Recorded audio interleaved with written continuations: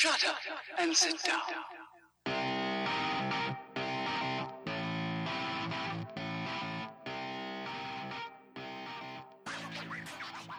Hello, strangers, and welcome to Strangers in a Cinema. I am one of your co-hosts, Paul Anderson, with your co-host, Pete Wall. And I've forgotten to tell you that this is, in fact, a film show of 3 acts, Pete. Isn't that right? I believe it is, Paul. I believe it is. We've now established that. That's our thing. That's our little gimmick. A film show in 3 acts. So, Paul, what we do on this show, as you know, I don't know why we're sort of introducing each other to our own show, but what we do on this show is we divide it up into 3 parts. Those parts are going to be prefaced by a part in the show that we call What Have You Been Watching? But before we get into What Have You Been Watching, which is fairly self-explanatory, what is the order of things in terms of the acts of this week's show, Paul Anderson? So this week's show, the first act is going to be a review of, for me anyway, the much-anticipated new film from Lenny Abrahamson, which is Little Stranger, followed by, how have we worded this, Pete, when we come up with this? Top 5 films with strangers in them, or top 5 strangers films. This isn't shameless self-promotion. There is a film called The Little Stranger. Someone asked me actually what we were doing this week, and I said The Little Stranger, and I think it was, in fact, it was my wife and your brother, Pete, were like, Little Strangers, is that like it's like a spin-off show from Strangers in the Cinema? I'm like, no. Yeah, no, it's not. We're lining that up for our yet unborn children. When Loic said it would be a great idea just to like The Little Strangers be just kids doing film reviews, which actually would be quite sweet, I can imagine, and probably a lot more entertaining than us talking. But it's not going to be that, guys. I'm sorry about that. It is a review of Lenny Abrams' Little Stranger and top 5 films with strangers in, or top 5 strangers films as such. Yeah, so what you come to know and trust of our show is that at the beginning of the show we will needlessly explain our own show to ourselves and you, because you probably already know how it works. Then one or both of us might slag off our own show, and then we'll take all of this sort of inordinate amount of time to get to the point, which is that, as Paul says, today we've got a major review. It is The Little Stranger from Lenny Abrahamson, but connected with that, in the middle of the show, in Act 2, we're going to do this top 5 movies featuring strangers, I think is how you originally pitched it. So that works for me, man. And the tie-in to Strangers in a Cinema, I mean, that's cool, that's all gravy. But then in the third part of the show, usually we'd have some kind of look ahead.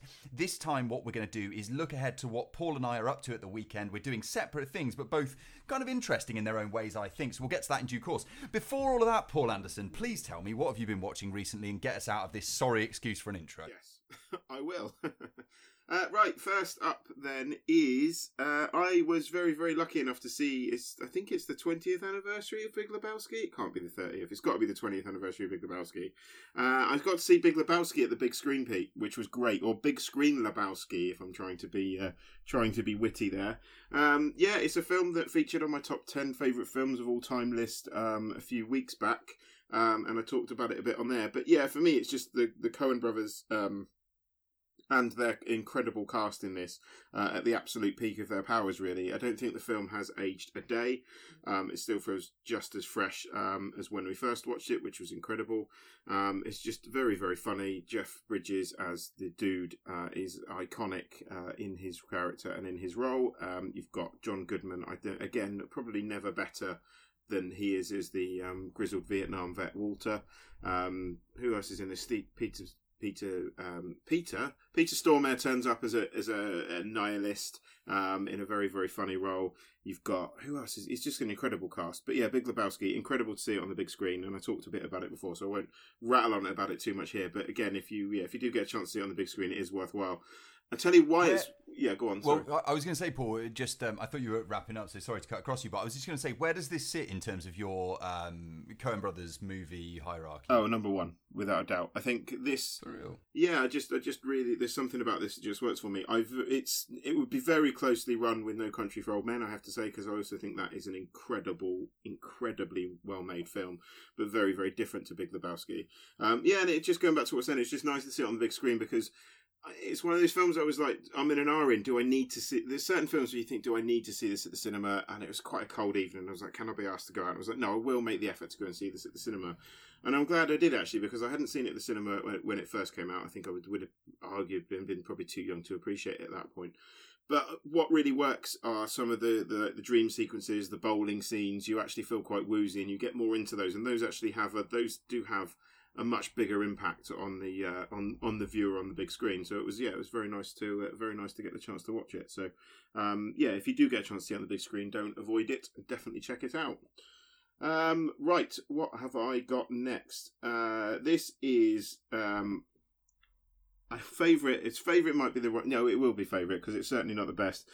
This is one of my favourite ridiculous high concept 80s Arnold Schwarzenegger movies, Pete. This is, of course, The Running Man, based on a Stephen King, I think it's a short story, written as Richard Bachman, based on a Stephen King short story, starring Arnold Schwarzenegger as Ben Richards, I think it's Ben Richards, who is supposed to be the butcher of Bakersfield. He is set up for a crime he did not commit and then has to run to spare his life in this futuristic reality TV show where convicts run away from gladiators, essentially. So imagine Gladiators, Pete, but where everyone dies. I think everyone listening has probably seen Running Man at some point. So you've got Schwarzenegger. Yeah. I might just imagine the film Running Man. Exactly, yeah. Schwarzenegger, who just cannot stop quipping in this and has some incredible one-liners and also some absolutely terrible one-liners in it. I think at one point he looks at the camera and says, "Was Sub-Zero, now Plane Zero."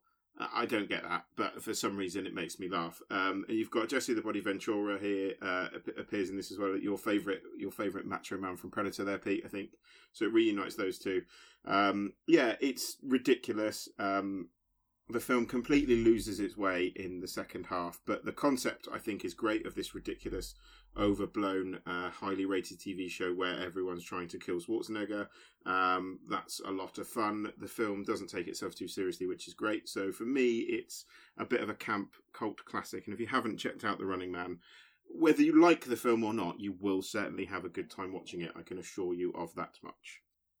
I've got another one to talk about, haven't I, Pete? Well, don't sound so excited about it. You sound like you've blown yourself out in your first two little mini reviews there. I have. I've got quite excited. It's a marathon, not a sprint, dude. I should know. Oh, indeed. I see what you've done there. So the other one I've watched this week that I wanted to talk about was Michael Mann. I've said this the wrong way around because Michael Mann's Manhunter is quite a mouthful, unfortunately. This is Manhunter, directed by Michael Mann, which is a film I haven't seen for some time.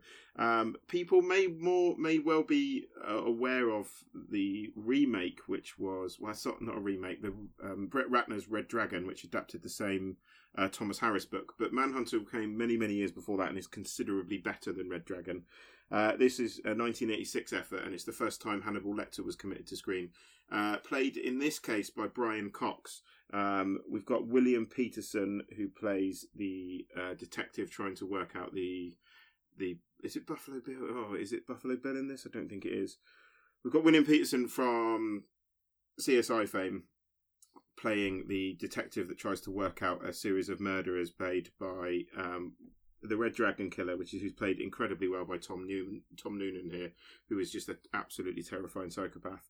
And it's really, really good, Pete. If you haven't seen it, I urge you to check it out. For me, it's just a very, very tight, very, very stylized 80s thriller with an incredible soundtrack that it just makes it really, really stand out, and is more than a match for Silence of the Lambs for me. Have you seen this, Pete? Have you seen Manhunter? Years ago, yeah, university times, I believe. Okay, and I think there's a lot to be said, because as much as I like Anthony Hopkins' performance in Silence of the Lambs, I think there is something that I would say intentionally campy and over the top about his Hannibal Lecter.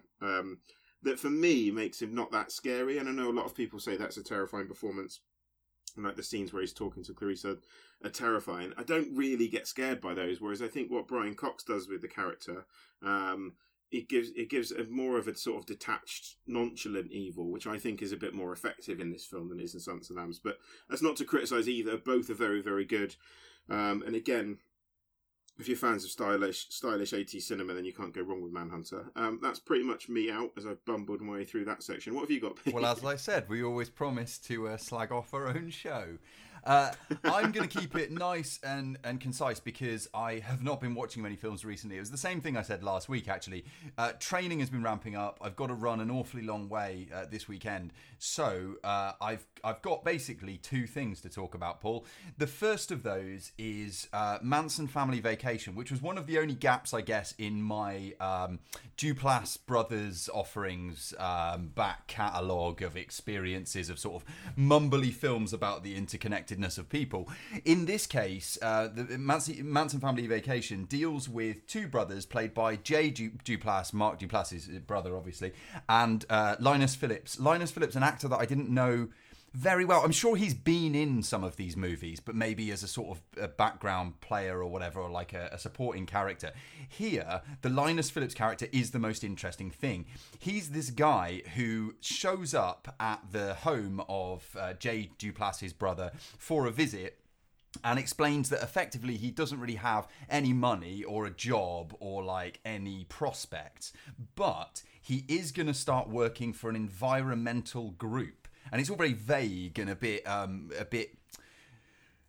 It just doesn't seem like he's got his shit together, basically. Whereas his brother, played by Jay Duplass, is a guy with a decent job, working 9 to 5, you know, building a family with a family home, and sort of things seem to be stacked in his favour. And these two are gonna like rebuild the relationship that they had growing up, albeit through the lens or through the knowledge of the fact that they're not blood related, because Linus Phillips was adopted. His character was adopted. Now, all of this is like preamble to the fact that we can't avoid the title of the film is Manson Family Vacation. And the reason for that is because Linus Phillips' character is obsessed with the notorious serial killer, Charles Manson. And so what we have in terms of the plot is like a kind of road movie of sorts, where the two brothers go around to sites of Manson family crimes, after it's called Helter Skelter, I believe, the kind of cult that Charles Manson set up. That's what I got from this movie. That may be wrong. Correct me, Satanists. But they seem to be bonding, and they seem to be coming to the realization that they've got more in common than they have in difference. But it's always a bit discomforting for the Jay Duplass character that his brother's so fixated on a guy who seems to, by all accounts, to have been awful, really awful. By the end of the film, there is a bit of a revelation that explains that in with a bit more clarity, but I can't go into that. What I can mention is that they eventually meet this environmental group, and the head of it, very sinister head, Paul, is played by the Jigsaw Killer himself, Tobin Bell. So it's nice to see that when they get into like sinister, nowhere place, the guy who's sort of whispering about how the environmental group only has sort of the purest of intentions is a guy that is completely synonymous with being like evil and manipulative. So kind of gives the game away a little bit, I guess. This is not the best work of Brothers Duplass, I don't think, but I do think that it's worth it for this Linus Phillips performance. It's sort of like jittery, uncomfortable in his own skin guy who is trying to find his place in the world, set against Jay Duplass, who I think is actually quite a decent, like, workable actor, as well as being like a producer and doing that stuff that he does with his brother. And there was another film I talked about recently with Jay Duplass in a role with Eddie Falco. I can't remember what it was called, but he was good in that too. Inside Out or Outside In or something like that on Netflix. This one's also available on Netflix. It's a bit of an oddity, but if you like the kind of talky, work our way through relationship stuff that the Duplasses put out, then, you know, it's worth a look for that reason alone, I'd say. The other thing for this week, Paul, is one that I know you've seen as well. And that is the new one from Paul Feig, A Simple Favor. Simple Favor stars Blake Lively and Anna Kendrick as this pair who were brought together by the simple favour, let's say, which is that Blake Lively asked the Kendrick character to care, look after, watch her young son after school one day because she's got to go and do some business somewhere. And then she just doesn't come back.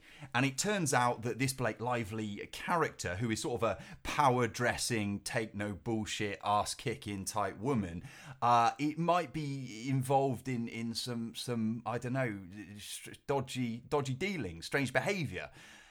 You've seen this movie, Paul. I was quite excited going in because I think Paul Feig's done decent stuff. Did you like this film? No.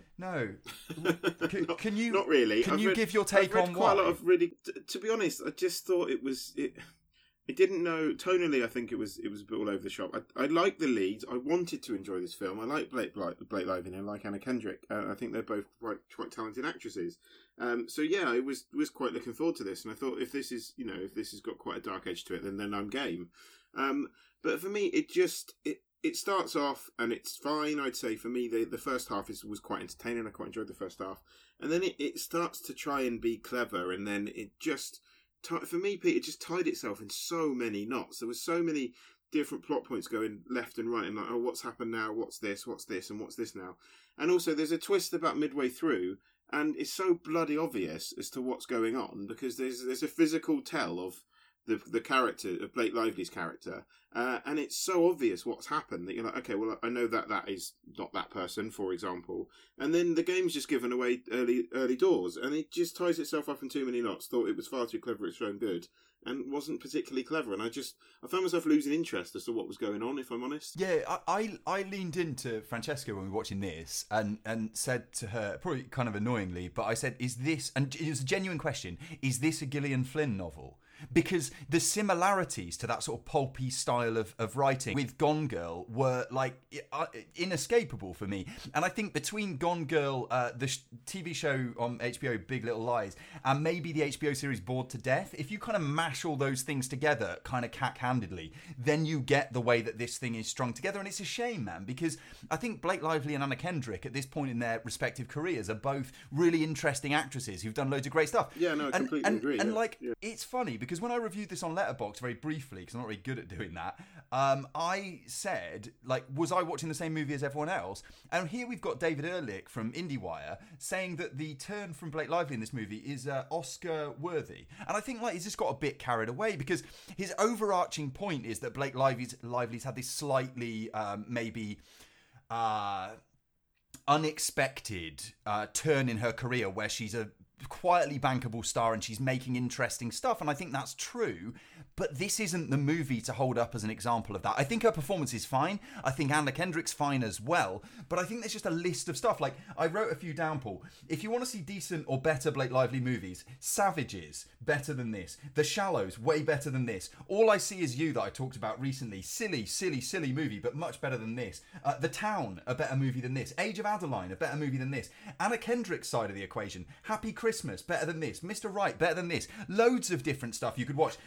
And finally, on Anna Kendrick, Paul, there is a reason to be very, very excited about the future of her career specifically, and that is because she's attached to a project that is currently called Untitled Chris Morris Project. Now, we recently talked about Chris Morris when we were doing our British comedies top 5. This is a movie, a feature, directed by the great Chris Morris, that will star Anna Kendrick, Dennis O'Hare from American Horror Story, Jim Gaffigan, the stand-up comedian, and Kayvan Novak, of course, who's in Four Lions. So, like, wow, can't wait for that. This is rubbish. Don't worry about seeing it. Except, and finally, and then I'm out, for the small role afforded Linda Cardellini in this movie, wielding a knife and wearing a sleeveless Slayer t-shirt. Man, give me an entire movie about that character and I will have a wonderful time. And all above board, Paul. We should get out of this section, I think. Can I throw something else in I've completely forgotten to mention? It's a film that I very much enjoyed this week as well, one of the few I went to the cinema to see, so I do apologise. You thought you'd heard the last of me, you haven't. I'm back with The Miseducation of Cameron Post from Desiree Akhavan, yes. This is, I would say the best way to describe this is a gay conversion drama starring, what is her name? Chloe Grace Moretz, and... what is the girl's name? Sasha Lane. Sasha Lane. Sasha Lane. But Sasha Lane can I also throw into the mix, Paul, the fact that Desiree Akhavan, just for people who don't know, is connected to the Duplass brothers as well, right? Because she is in... she's in Creep 2.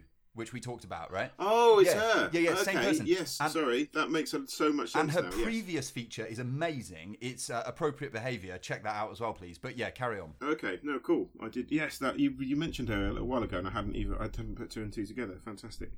So Miseducation of Cameron Post. Basically, Chloe Grace Moretz plays a young teenager who is caught by her boyfriend in the middle of some kissing a girl, basically in the back of a car.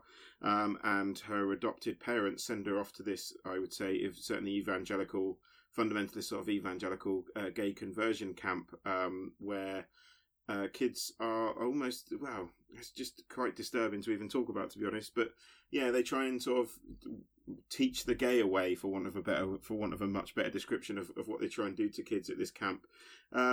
Yeah, it's really good. It's the first Desiree Ekavan film I've seen. I haven't seen, what was the other one? Did you say? Pete, Appropriate Behaviour. I haven't seen Appropriate Behaviour, so it's the first film I've seen from Desiree Ekavan, and it was very, very good. I think this material here is very, very well handled, not only by some great performances from both lead actresses, but also by the fact that this kind of material, I think, could have been very, very overwrought. It could have been sort of laid on, the emotion could have been laid on very, very thick, and at no point is it, and I think that really helps. I think it's almost like documentary in the way that it lets you make your own mind up as to whether this conversion therapy is right or wrong in the way some of the characters are portrayed, because they're not the kind of the teachers at this camp aren't portrayed as well, certainly one of them at least isn't portrayed as sort of straight up evil. There is grey areas as to why they're doing what they're doing, and do they have the kids' best interest in heart. And there's one particular conversation that Chloe Grace Moretz's character has with like an inspector for schools, by going, do you trust these people? And she's like, well, it's not that I don't trust them to put food on the table, and it's not that I don't trust them to look after me, but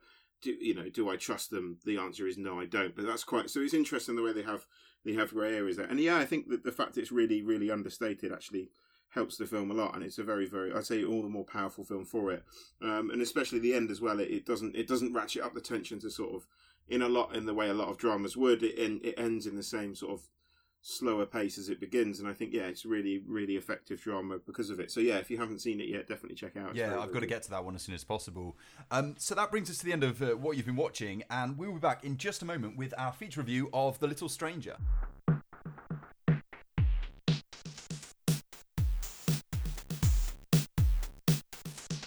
And yes, back we are. So as we mentioned at the top of the show, The Little Stranger is the latest project from, I would say, one of my favourite directors working at the moment, I think, Lenny Abramson. I think it's fair to say his recent output has been very, very good. He put together Room, and Frank, and what Richard did, which you spoke about really recently. What Richard did, yes. Yes, yeah, well remembered there. He's my favourite director. I can't even remember what he made. So I was fairly highly anticipating this one, I have to say. So set this one up for us, Pete. Okay, so what we have here, as you've said, Lenny Abramson's new effort, based in rural Warwickshire in the UK. We have a character played by the actor Donald Gleeson, who shows up at a British stately home known as Hundreds Hall. And he's there to tend to the medical needs. He's a doctor, I should say. He's there to tend to the medical needs of the Ayres family. Chief amongst this group is a character played by Will Poulter, who has been in the war and is now walking with like a limp and has various disfigurements that need treatment. The doctor seems to suggest Faraday is his name, and I wonder whether that's the connection to the real Faraday, but that's a conversation for another time. Whether his new advancements in sort of electrical shock treatment might be able to help him to regain sensation in his legs and more mobility and that kind of thing. But all around this Gleeson doctor character, we've got this kind of crumbling old relic of the past in this house, which is sort of falling apart at the seams. And as well as the house falling apart, it seems that some of the relationships in the house are falling apart as well. Another character significant to the plot is played by Ruth Wilson, who is a fantastic actress in her own right, who is the sister of the Will Poulter character, who's trying to kind of hold the thing together. And we've also got in here the Charlotte Rampling character, who is her mother, if I'm not mistaken, Paul. Yeah, yes. Charlotte Rampling, again, I keep saying the same thing, but like another amazing actress working these days and for many, many years before. And so the doctor becomes this visitor who is tasked with maybe doing a little bit more than the remit of his sort of medical practice. Finally, to set the thing up, there is a historical context for his previous or pre-existing knowledge of Hundreds Hall. We get some flashbacks fairly early in the film to a sequence in which Gleeson's character, as a small boy, is allowed to attend a fair at the house, albeit within the constraint of being a working class kid going into an environment that is very much alien to him and sort of a bit out of his reach. During his time at the house, he manages to walk inside, look all around, and then take something that he's not supposed to take. This leads him into great trouble and a slap in from his mother, and it kind of like leaves an impression on him that is going to last a lifetime. Before we get into our opinions about The Little Stranger, here's a little clip. Oh, Doctor. Welcome. Forgive me, I rang, but... Afraid I've been pinning the house back together. So I see. My darling brother's still in Lidcote, arguing with the builder about the land sale. I do hope they're not drinking to seal the deal. Speaking of which, help yourself. If there are any glasses left. Pay no attention. And I think you look very smart, Betty. Oh, I should warn you. The acoustics in this room are uncanny. Every word carries. You, Miss Ayres, look beautiful. So I think the first thing I want to come in on is this film, I think, is a little bit missold in its publicity and in its trailers, because it seems to be painted out to be this kind of traditional gothic haunted house film. And kind of, I looked at it and thought, oh, Lenny, I know I was as guilty of it as everyone else. I looked at it and thought, Abraham's making a horror. This should be interesting. Yeah, really that film, a bit. Well, yeah, just on that, a bit like a sort of Crimson Peak or something like that. It felt like that you're going to get sort of blood oozing out of the floorboards and things like that. And like you say, it might be a bit more of a straight up horror film. And you're right. I think what we get is more of a sort of psychological exploration of at least the Gleason character, if not other characters on screen as well. Although I think some more effectively than others and some in more detail than others. Where to start? I mean, I think, okay, because we're walking into this Hundreds Hall and because we're post-war UK countryside, the setting is extremely important, both to the sort of feel of the thing and to a sort of aesthetic appreciation of what Abramson does here. And I think from that vantage point, there is a lot to recommend the movie. On an aesthetic level, I think that he does this, like, a pretty fantastic job of sweeping his camera around the sort of the hallways and the stairwells in the house, and giving a real sense that something is haunting the place, even if we don't quite know what it is, and even if ultimately we might not be satisfied with what it is that you know becomes the sort of reveal or reality of that later on in the plot. Do you agree? Do you think that Abramson here, at least before we get into anything negative, because I think there might be things on both sides that are not so positive, do you think by and large as an aesthetic endeavor, I think the film successful? I think the film looks fantastic. And you mentioned kind of Crimson Peak, and I think it kind of evokes Crimson Peak or The Orphanage or that kind of thing in the way that it's shot. Certainly, I think from a visual aspect, he absolutely nails the film. And I think going on to perhaps some of the negative stroke positives, I think it's a 50-50 on certain things that he's done. I think it's unashamedly a very, very slow film. And in part, I think that really, really worked. And I found myself thinking, I really quite like the time this is taking with its character development and the time this is taking with its story.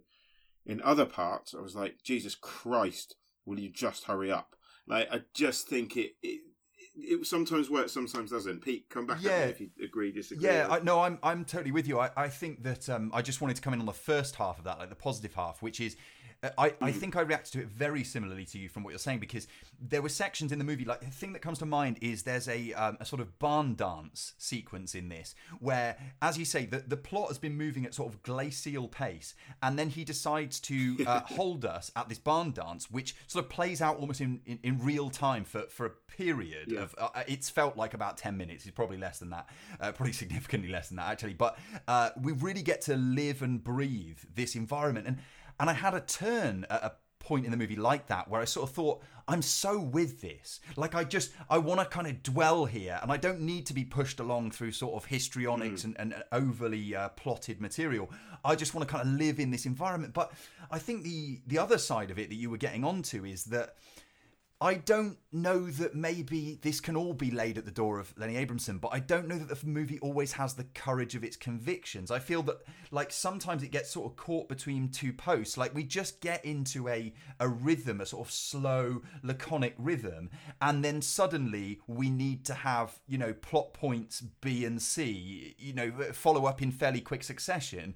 And the movie never, to me, or rarely felt like it really congealed together into something that was satisfying as a whole, albeit I was incredibly satisfied by certain sequences in the movie, particularly those that really had the courage to, like, hold us in a place where we could just have an experience. Like, you know, like when you read a novel that spends an inordinate amount of time describing, like a Thomas Pynchon novel or something, where you're reading sort of 10 pages that are describing a particular part of a field or something. But by the end of that section, you really have a sense for a different kind of experience. And I appreciate that from this director.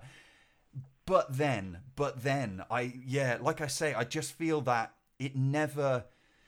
Well, particularly as the film builds towards its inevitable, or rather inevitable, I think, conclusion, it just felt a bit unsatisfying for me. How did you feel on that front? I kind of agree with you, to be honest. I said there were moments, and just as you said, there were moments, and some of the moments in the room upstairs, I think, were very, very effective with the Charlotte Rampling character. That bit was very good. And some of the scary bits are, in fairness, quite scary. But yeah, I kind of agree with you. I think it plodded along, and then suddenly you're just like, oh, we're at the end. How this has happened? It seems to be the film took a long time getting somewhere, and then suddenly decides it wants to wrap itself up, and then almost just finishes. I found, and I think that, as you say, like the end, you can see. I would say, if you've seen other films, and it is based on a book, in fairness, so you obviously can't lay it all at Abramson's. Mother as well. Mother comes to mind a little bit with this movie, I think. Yeah, I think that's a fair. Like an old house and a place of sort of great achievement or creativity. The sort of bursts of music, the piano playing in the thing, and the stuff, like, I like that. I'm interested in those things, you know, when it feels like a place used to be full of life and now it's sort of all falling away. A bit like, you know, in A Ghost Story, when you see every home, or the home at the centre of that, I suppose, that falls into sort of disuse and disrepair and then becomes something else entirely. But then the sort of subtler moves, the sleight of hand of this thing, I just, by the end of it,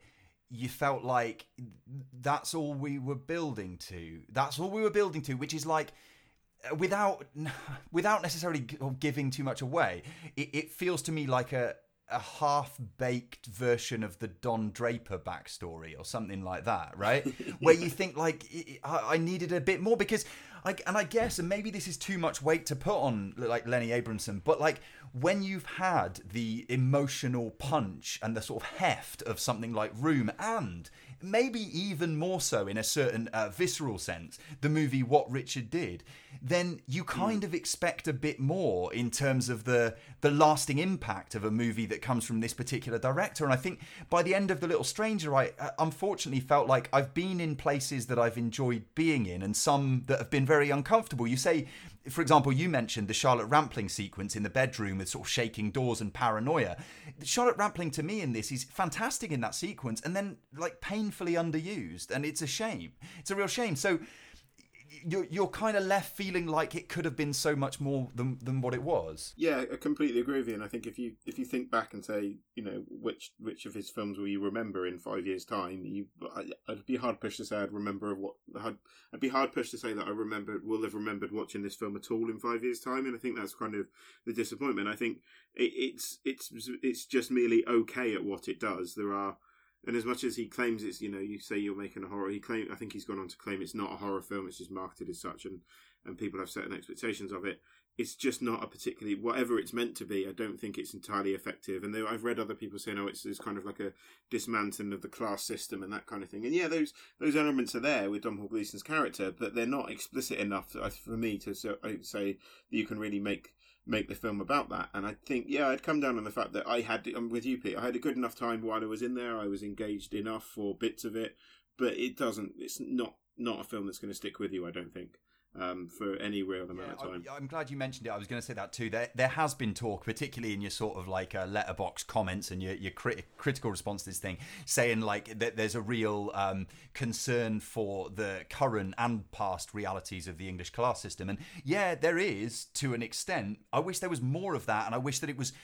Yeah, absolutely. Yeah, they should double down on that if that's what they were going to make the film about. Make the film about that. Yeah, and you can be as subtle as you like, but it's got to leave you with a greater feeling, I think, of sort of meaty satisfaction, and that you've really dug your teeth into something, rather than being pleased with the way that it creates a sort of atmosphere and then like leaves everything hanging in the air, a bit like the sort of ghost that may or may not haunt the house. So yeah, The Little Stranger is certainly, I would say, worth checking out. It's just that, like you led in at the beginning, Paul, by saying that Lenny Abrahamson is one of your favourite living directors, and I would say similarly to you, but when you have standards that high for a film director, I think that anything other than exceptional work is going to be rather underwhelming. So there may be others newer to Abrahamson's work, or a little bit more forgiving than the two of us, who might see more to like in The Little Stranger. As far as I'm concerned, it sounds like you as well, Paul. This is a rather minor Abrahamson work. Yeah, for sure. Completely. Well, I'll tell you what won't be minor work, Paul, will be the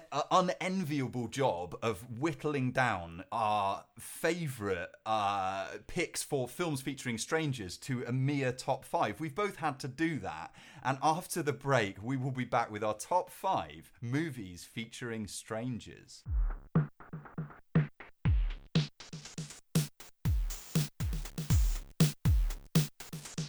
Right, and as promised, as you might be unsurprised to realise, we've returned, Pete. We are back. To be fair, that sting lasts about 4 seconds, so there wasn't a lot of anticipation to be had. So as we've mentioned before the break, top 5 films featuring strangers, or top 5 stranger films, as I've put in my notes.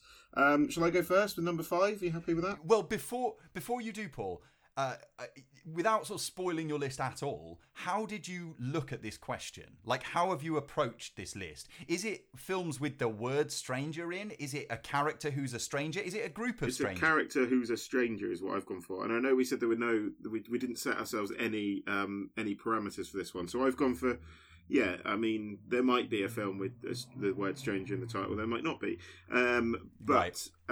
Yeah, basically it's films featuring strangers who have an impact on the storyline, I would say, is kind of the route I've gone. Have you done similar, or what have you?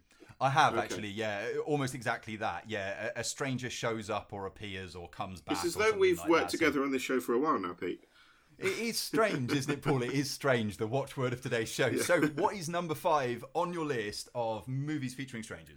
Number 5 is Michael Mann's Collateral from 2004 with Jamie Foxx and Tom Cruise. And Tom Cruise here plays the enigmatic hitman Vincent in a grey suit with seemingly grey hair, if I remember rightly, in this. Yeah. And Jamie Foxx is a taxi driver, if I remembered this film well enough.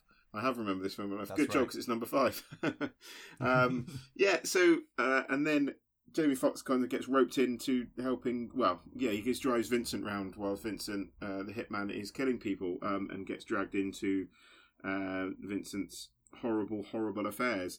It's a very, very stylish film, as you would expect from Michael Mann, and Jamie Foxx and Tom Cruise have great chemistry here. Tom Cruise was one of my favourite Tom Cruise roles, actually, I think. And I think it's one of those films you come out of going, where's my grey suit? I want to be Tom Cruise, because he was so fucking cool in that film. Michael Mann's always a director that I've had a fondness for, not only because of his visuals, just because he can also throw together some incredible action scenes. Some of the set pieces in this are superb. Some of the assassination attempts are frankly great. Look at Heat as another example, and in fact Manhunter, which is a film I talked about earlier in the show. For me, the only thing that really lets down Collateral is the end. I still don't buy it. I'm not going to spoil it for those of you who haven't seen Collateral. I don't buy the way the film ends. I wish it had ended differently, but it's more than good enough up to that point to be a thoroughly entertaining piece of cinema. Pete, what have you got at number 5? So, I don't know if entertaining would be the right word for the particular slice of cinema, and slice is certainly a watchword for the first pick of mine. Number 5 for me, Paul, the top 5 films featuring strangers, is L'Intérieur, or Inside, from 2007. This is a French movie that sits well and truly bang in the middle of that, like, French New Extremity thing that happened, where a load of French directors, I don't know, were... like Switchblade Romance and Martyrs and that kind Got of it, thing. yeah, that Alexandre Ayer and all those lads and ladies got like really sort of caught up or upset in various issues that you can explore within your own sort of theses at some point. But Inside tells the story of a young lady who loses her husband in a car accident and then manages to get herself to get through recovery from the car accident whilst being pregnant, I believe quite far along pregnant. The baby also has survived. However, there is a knock on her door one evening from another character played by Beatrice Dahl from Betty Blue and elsewhere fame, who seems to know an awful lot about this lady and her personal life, sort of gets her way, ingratiates her way into the lady's home, and then things get all horrible, and there's a lot of kind of slicing and a lot of bloodletting, and the very palpable sense that the Beatrice Dahl character will not leave until she has physically cut the unborn child from within the lady that she's tormenting. And I should mention that the tormented lady in this movie, Paul, is one Alison Paradis, who is the younger sister of Vanessa Paradis. And you're of an age where you know who I'm talking about, maybe. Vanessa Paradis from...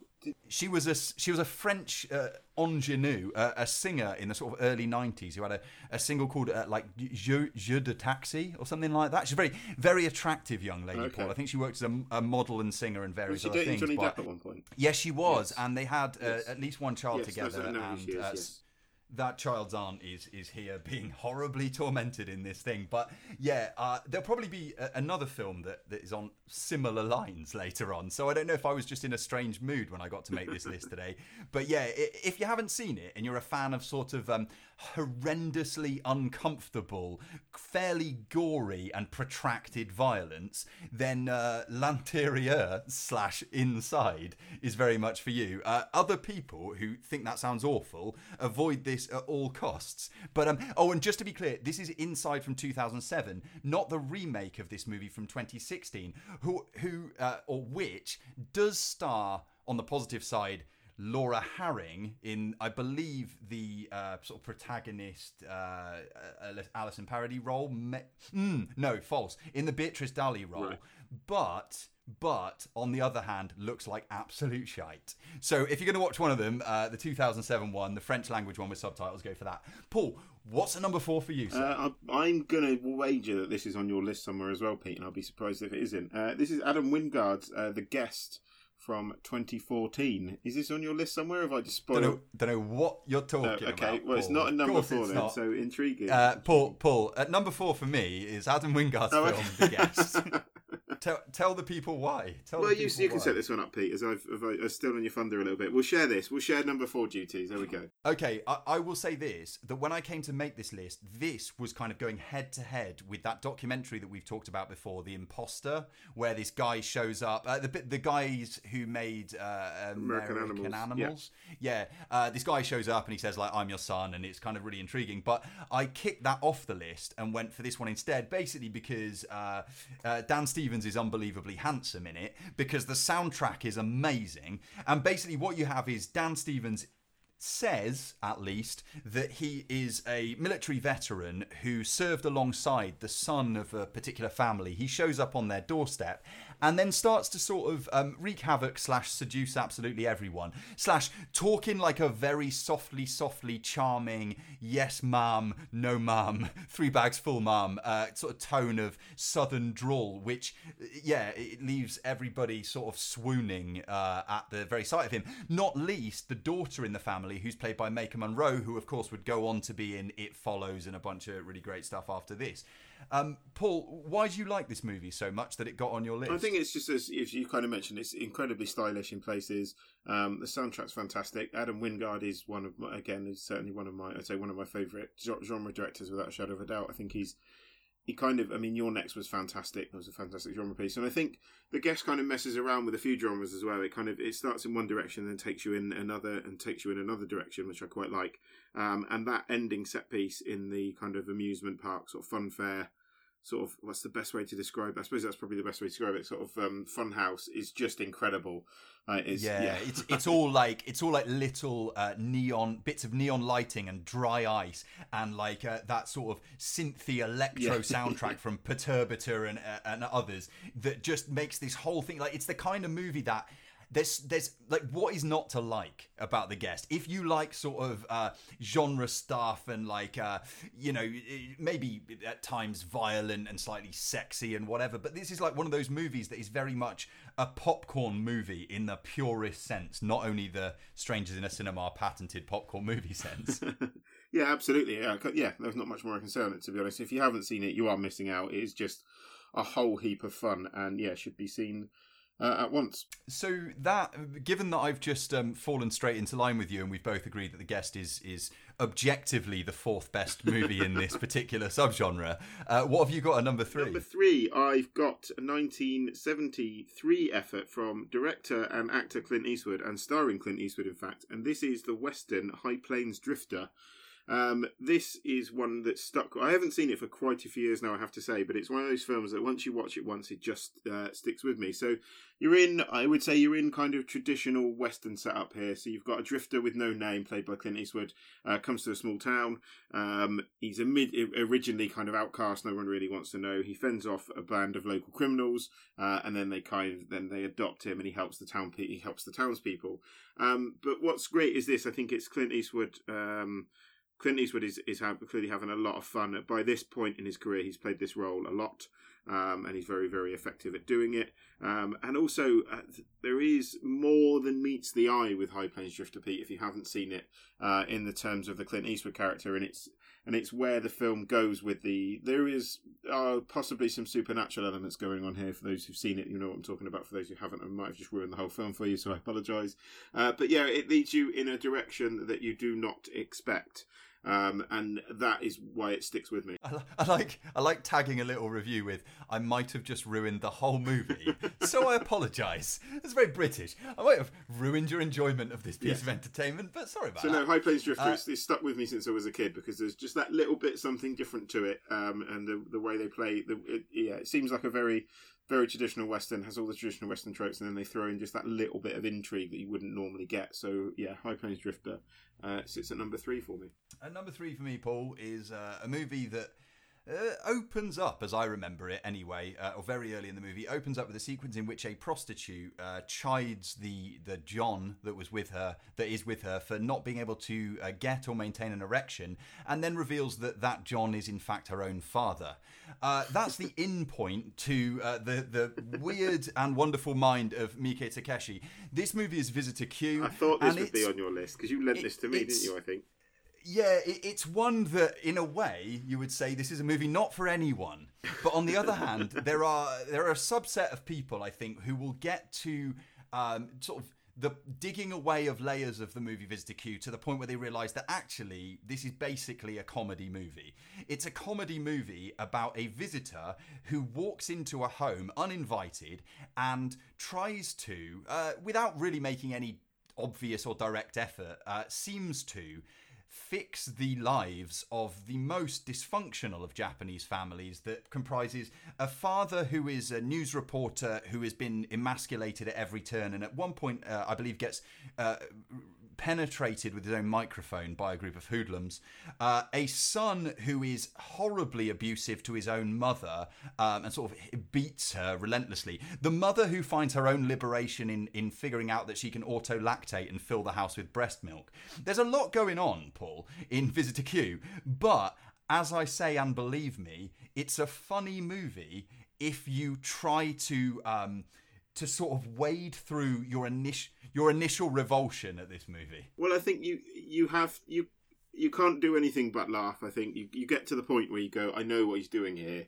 And I think for me, the whole thing becomes so ludicrous that you can't do anything other than laugh along with it, I think. Yeah, it's like a like an absurd argument taken to the nth degree about the status of the Japanese nuclear family.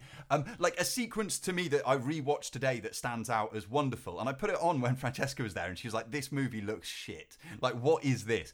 But is a sequence in which the visitor, the father, the son and the mother are eating a meal very, very quietly around the table in their home, and then a gang of hoodlums start firing rockets and fireworks through the paper windows of their house, and the dad picks up his camera as the ever eager reporter and starts doing a piece to camera about how exciting it is, but he doesn't know how to take this wonderful bullying. What should he do with this bullying? Look at my wife, she just threw a knife at my son. Like, it's absolute chaos. It's a meltdown, but to me it's a movie that anybody who gets to the end of it, for better or worse, will never forget, and that's why Visitor Q's on my list. From 2001, by the way. It will not be on streaming services, I don't imagine. You have to mail order it from some murky corner of the internet, I would imagine.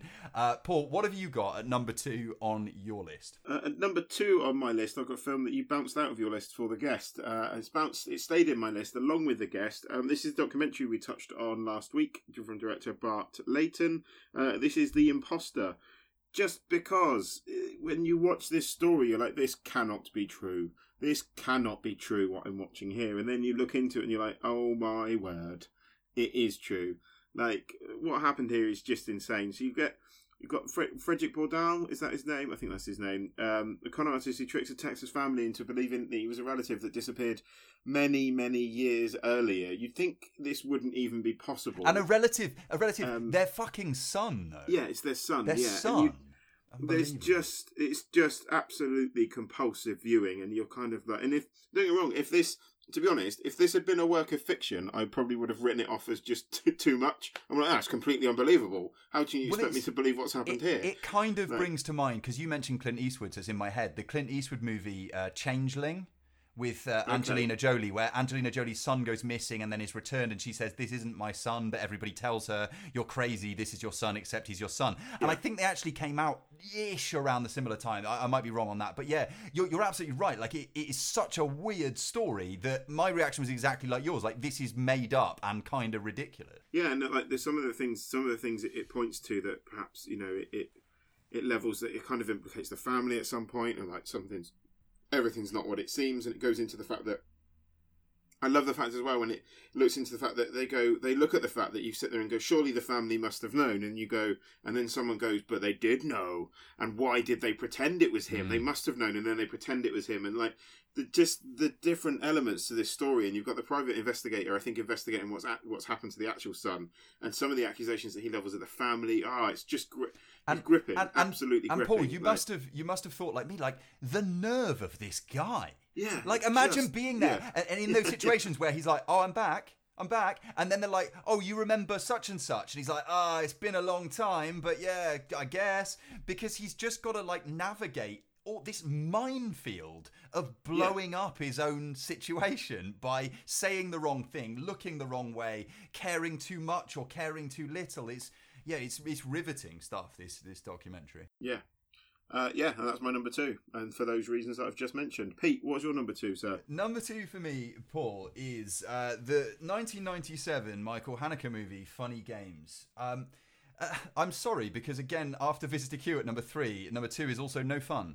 But this is like being strapped to a chair and lectured for an hour and a half. Like people say it is. That is true. But I don't necessarily see that as any kind of major criticism. And I think that Michael Haneke here is being, unapologetically didactic in the way that he makes the movie implicate the audience in the violence that is enacted on them. For people who don't know, Funny Games is essentially an easy setup. We got a family driving home to their house through the countryside, but against that, Haneke puts like death metal, as I remember it, in a kind of like really discordant, uncomfortable way, slathered all over the opening sequence, so that you know all the idyllic setting and the apparent calm in the family is gonna be disrupted for you from the get-go. You know that something's off, that something's going to be amiss here. What happens is a pair of very well-spoken, very sort of smartly dressed in pristine white tennis kit. These two guys walk into the family home, knock on the door, walk into the family home of a well-to-do couple and their son, and ask the mother for some eggs. And then one of the guys drops the eggs, and then he asks for 4 more eggs. And the dog from the home jumps at him, and he drops the second 4 eggs. So finally, he says, well, you've got 4 eggs left. It was a box of 12. I want those 4 eggs. And by this point, the mother and the audience are incredibly uncomfortable and want these people to leave because they look kind of both innocent and incredibly intimidating at the same time. At this point, the dad returns home. This is all early stuff in the film. It doesn't spoil anything. The dad returns home and is trying to sort of be the arbitrator in the dispute between the wife, who's now uncomfortable and a bit upset, and these guys who seem to be so well-intentioned but also a little bit off. At which point, one of the guys says to the man, the father of the house, the man of the house, do you want to give me the eggs or do I have to smash your balls? At which point you realise, oh, okay, it's not just about eggs here, it's about something a lot more horrible. It's a home invasion movie, and it's a movie all about the complicit nature of audiences watching violent cinema. And like I said at the outset, that does sound a bit like a 90 to 100 minute lecture, and it kind of is that, but it's incredibly creatively put together by your go-to guy for being lectured on your own wrongdoings whilst you're attempting to enjoy a night out with your loved one or whatever. So this Funny Games 97, I feel like I've done this twice now because it was Inside should be the original, not the remake. Don't please bother with the Naomi Watts. I don't think there's not much difference between the two. I mean, he made why both. don't bother. I suppose they are shot for shot. So, and the movie, to me, just works better in the original language anyway. And I just think it was a perfect movie at achieving what it set out to achieve. And I think the remake, albeit some of the people involved in the remake are perfectly capable, not least Michael Haneke himself, who very weirdly was back on board. But the 1997 version is the one to watch. Check it out. Not comfortable, sorry. Next week we'll do like top 5 movies with kittens or whatever. Paul, what is it number 1 for you on this? Number 1 for me is, and in fact the film that this very show is kind of named after, or pretty much named after. This is Alfred Hitchcock's Strangers on a Train. I mean, there's a lot been said about Stranger on a Train. I will briefly set it up for those of you who may not have seen Stranger on a Train. Basically, a tennis star is sits on a train. He's very unhappy with his wife, who refuses to divorce him. He meets a stranger on a train, who suggests to him that perhaps he will kill his wife for him. He writes this off as just bizarre chat on a train. The psychopathic, friend or stranger in this case, does kill his wife and then tries to get the tennis star to kill his father for him. And it's all directed incredibly well by the master of suspense, Alfred Hitchcock. There's not much. It's just, it's a very, very well constructed film, as you would imagine from Hitchcock. I don't think it's Hitchcock's greatest film of all time, but then that's not saying much. To be fair, which one is though? Just to put you on the spot. I would say probably Vertigo would be my favourite of the Hitchcock films, or Psycho, in fact. Psycho. I'm sure, Paul, maybe around Halloween-ish time, we might do some sort of Hitchcock or horror list as well, so that would be cool. I can't really have Psycho on my top 10 list and then say Vertigo. I prefer Vertigo, can I? That's cheating. That's completely cheating my list. So I would say, Psycho probably is my favourite of his films. But no, Stranger on a Train, very, very well put together film, very, very tense, very, very interesting concept. I just like the idea of it. It's kind of it's a very pulpy fiction idea, but Hitchcock just puts it together remarkably well. It's a very, very tense film. You've seen this, Pete, I take it? Yeah, of course. Yeah, and a great pick. I mean, and what better thing to top the list than like you said at the outset, the film that sort of birthed the name of this very podcast. So I think it's a fine number 1. Good. What's your number 1, Pete? Guess. Strangers on a Train. It isn't. Okay. But you know me well, Paul, and I'm a little bit appalled that you had not predicted this one.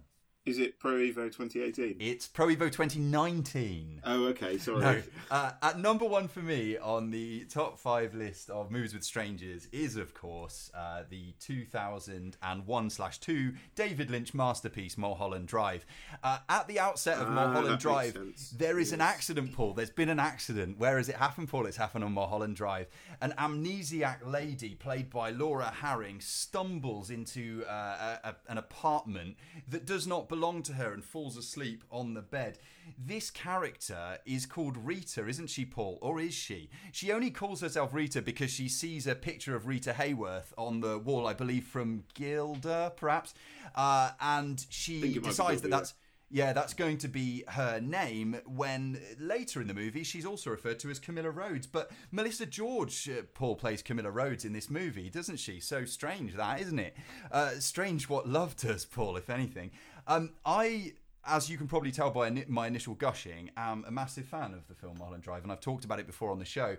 The reasons being many and varied, but coming from the point of view of this list, and trying as best I could to shoehorn this onto my list, it is unquestionably a movie about the impact of a stranger, because it's the appearance of the Rita character that leads the Diane Selwyn character, played by Naomi Watts, at that time referred to as Betty, on this trip around Hollywood to try and figure out, along with the audience, Paul, what the fuck is going on. Betty arrives in Hollywood believing it to be some kind of dream place, and later in the narrative we might learn that all along maybe it was that, or maybe it was some kind of nightmare place, Paul. The lines are very, very blurry. It's a David Lynch movie.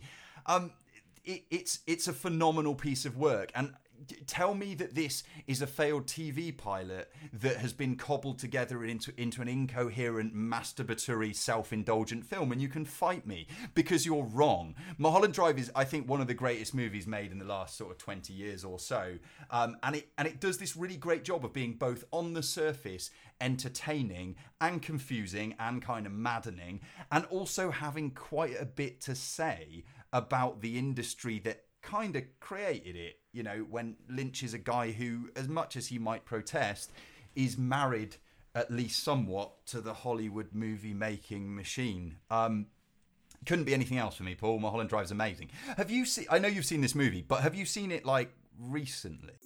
Probably not as recently as I would like. I watched it 2-3 years ago, I think, is probably the last time I've watched it. I am a massive fan, I have to say. It didn't jump out as me as a film featuring strangers, though, but I can see exactly why it would have done. Yeah. From your explanation there. But no, I agree. I mean, I love Lynch. I think he's an incredible filmmaker. And Mulholland Drive is certainly a fantastic film. So deservedly at the top of your list, I would say. I mean, the impact is such on me that today, in preparing for this episode, I watched a few bits of Mulholland Drive, the audition sequence, the arriving in the apartment sequence, but also, and I've been back to this, I don't even know, dozens of times, the Silencio sequence in the theatre with Rebecca Del Rio and no band and the falling away of illusion. And I just think, like, oh, I want to mention, before I shut the hell up about Mulholland Drive, there is a figure that people, without being too disparaging, a lot of people are very enamoured with at the moment, called Jordan Peterson, who's a thinker, a philosopher and sociologist of sorts. And Jordan Peterson on YouTube has a video that's been published of him giving his analysis for about 35 minutes of Mulholland Drive. And oh boy, if it's representative of the intellectual level at which Jordan Peterson operates, then it's kind of embarrassing that he seems to have got the movie so entirely wrong. But I'd be willing to do a whole episode on Mulholland Drive, and I'm not allowed to. So I'm going to wrap this up by saying my number one is Mulholland Drive. And hey, man, before we get out of this list and into the last section, can you just run down one more time your 5 through 1? I can. I will. So at number 5, I had on my list, which is on this piece of paper right in front of me, I had Collateral. Michael Mann's Collateral at number 5. I'm sorry, I was confused on the order there, listeners. I do apologise. Michael Mann's Collateral at number 5. At number 4, Adam Wingard's The Guest. At number 3, Clint Eastwood's High Plains Drifter. And number 2, from director Bart Layton, the documentary The Imposter. And number 1, Alfred Hitchcock from 1951, Strangers on a Train. For me, it was number 5, slicey, attempted baby stealing Inside from the French New Extremity region of filmmaking back in the day. At number 4 is the same as Paul's, Lockstep, which was The Guest, fantastic Adam Wingard movie. Number 3 for me was Visitor Q, the weirder than weird Mika Takeshi comedy drama horror.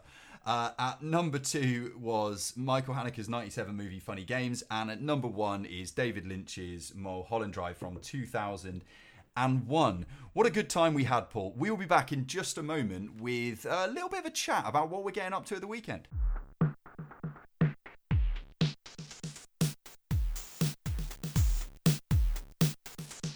Right, and back we are with the final section of the show. Act 3, if anything. Act 3, yes, absolutely right. Which this time is what is called What We're Doing at the Weekend, right?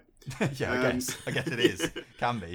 So, I mean, you go first, Pete. What are you doing? You're doing something that's going to be considerably more challenging than what I'm doing, I think, to be perfectly honest. I don't know. Very different endeavours this weekend. What I would have been doing, Paul, as you know, is hanging out with you and doing the exact same thing, which would be attending the fantastic film festival that you're going to talk about in a moment. But instead of that, what I've, for some reason, unbeknownst to me, signed myself up to do is run 21 kilometres around my hometown of Cheltenham in the Cheltenham Half Marathon. Now, the reason I'm doing this is partly because I wanted a big challenge, and that certainly is what this is going to be, given that the longest I've ever competitively run is 1,500 metres, and that was about 20 years ago, Paul.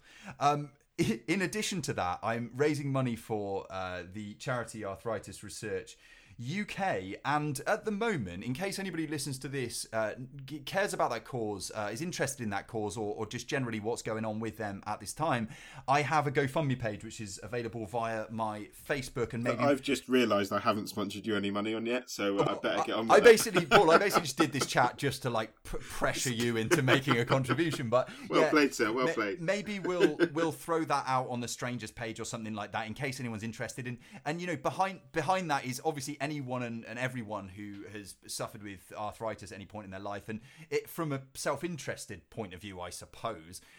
My wife-to-be, who I will marry in just a few short weeks, was diagnosed when she was a teenager and is an absolute trooper, so doesn't let it sort of drag her down or wreck her life, but at the same time, ain't no fun having arthritis from sort of teenage years onwards. So yeah, if you can get involved in sport, that'd be amazing. If not, just like spare a thought for me when I'm sort of dying on my feet on Sunday morning to sort of lunchtime. Hopefully not afternoon, Paul, because I'm planning to do this thing in under the maximum amount of time that they're allowing. Good. Well, best of luck to you, Pete. Yeah, I'm just about, I don't even think I could run 5k again at the moment, so you're doing really well. I will probably also be dying on my feet on Sunday morning because I'll be recovering from the after party at X66 Film Festival, which is quite often as enjoyable as the film festival itself. As we've spoken about on this show before. Fond memories of us driving back, Pete, I think, with us having to wind the car window down and the window up, the window down, the window down. And we listened to listened to the Katy Perry track Dark Horse about 18 times just to manage to get through it. The hangover. So yes, after party aside, I'm very much looking forward to X66 this year. As regular listeners will know, I was very, very honoured to be asked to be part of the panel of initial judges this year. So I think I certainly watched at least 90 different short films myself, and I think 7 other judges, if I remember rightly, apologies if I'm incorrect there, whittled down that list to I think the 40 odd that you will see at the film festival tomorrow. This has been recorded on a Friday, so that you'll see at the film festival on the weekend. So I've seen a lot of the films going into it. The standard is very, very high this year. It was very, very difficult whittling down these films to the final films that we've selected. And part of me is a little bit nervous, to be honest, because if people don't enjoy the films they're seeing, I'm partially responsible for that, because I was involved in picking the films. So, yeah, X66 Film Festival Invasion. So by the time this goes out, it probably would have happened. So I will certainly talk about it more on next week's episode. But yeah, very excited about it. Very excited to be back in my hometown, meeting up with some old friends as well afterwards. And it's just nice to see film being represented in Basingstoke, and it's nice to see this film festival going from strength to strength. every year. And obviously, I'm a little bit biased now because I was involved with it this year, so I will. That's it. That's what I'm doing at the weekend. Yeah, and for anyone who's interested in what Paul's talking about, also, if you go back in the archive of our episodes, we've got an interview that we did with Amy Jean Burns, who is, what's the role there, Paul? Coordinator? What's her role? I think so, yeah. But let's say Amy, very talented. Let's say she coordinates everything at that festival. But we interviewed her at last year's festival, and that's available, like I say, in the archive that's on SoundCloud and elsewhere. So check that out. But then surely, Paul, when you return, hopefully in one piece from this thing, you'll have plenty to say about the stuff that's gone down at Exit 6 as well. I'll do my Exit 6 festival highlights. So Short Film Festival, we used to talk about short films a lot on the show. We don't so much anymore, so it'd be nice to get back into that. So yes, I very much look forward to talking about that more next week. As I hiccup there, listeners, I do apologise. You don't need to apologise for yourself, sir. You should stand tall, you should stand proud. I certainly will, Paul, when I have picked myself up off the pavement on Sunday. Yes, it has been a lovely episode. We have talked about The Little Stranger. We've talked about movies including or featuring strangers, and then we chat about what we're going to do at the weekend. I, for one, had a lovely time. We will be back in a week's time. And by the way, and I know we apologise for ourselves too much, we are British, and that is what we do basically habitually. We are a little bit sorry because this is going out slightly later than we would have liked in the week, and we're going to get back into a sort of running a tighter ship. So we'll record earlier next week. We've had an awful lot going on between the two of us of late, so we'll get back into lockstep with the regular schedule as soon as humanly possible. But until then, this has been great, and I'll catch up with you next time as two will Paul. Yeah, no worries. Speak to you later. Thanks, guys. Bye bye. Shut up and sit down.